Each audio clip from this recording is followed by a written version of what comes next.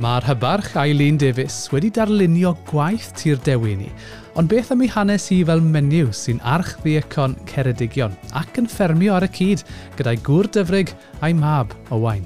Mae'r diwrnod yn dechrau yn y bore gyda'r godro, achos rhan fynycha sy'n neb yn wir am fi yr oriau man yna o'r bore. Ac yna wedyn, beth bynnag mae'r diwrnod yn taflu atai, felly mi fydd hi'n gwaith archddeacon, felly mi fydd dyfrig ac Owain yn gweiddi bod rhywbeth angen i wneud ar y ffarm, fel sydd digwydd wedi bod heddi, ni wedi bod yn prawf y diciau trwy'r fiches gyfan. Ond un peth yn sicr, dwi ddim yn un person sy'n cloco mewn am 9 ac yn cloco mas am 5.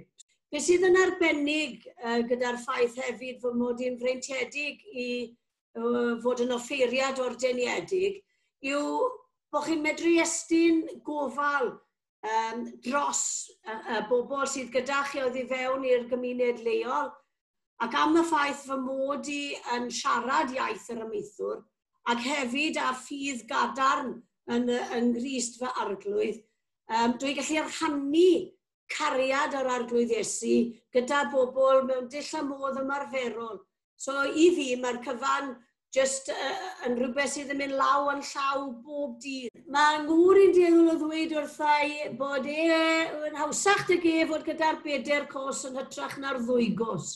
Ond dwi'n cael rhyw bleser enfawr o fod gyda'r yr 2 braidd o fod yn onest, achos maen nhw'n dod â gwahanol sialense odyn, ond maen nhw'n dod hefyd a gwahanol bleser hefyd i fi, achos dwi yn berson sydd yn hoffi fod yn nghanol pobl a'r un peth ar y ffarm. Pan fi'n mynd gytre i'r ffarm felly ar ôl diwrnod, felly bod yn gallwaith yn ddigon caled ac anodd, mae fe'n rhywbeth i fi'n gallu erbyn hyn, felly switcho bant a mwynhau y godro a mas gyda'r defed ac ati.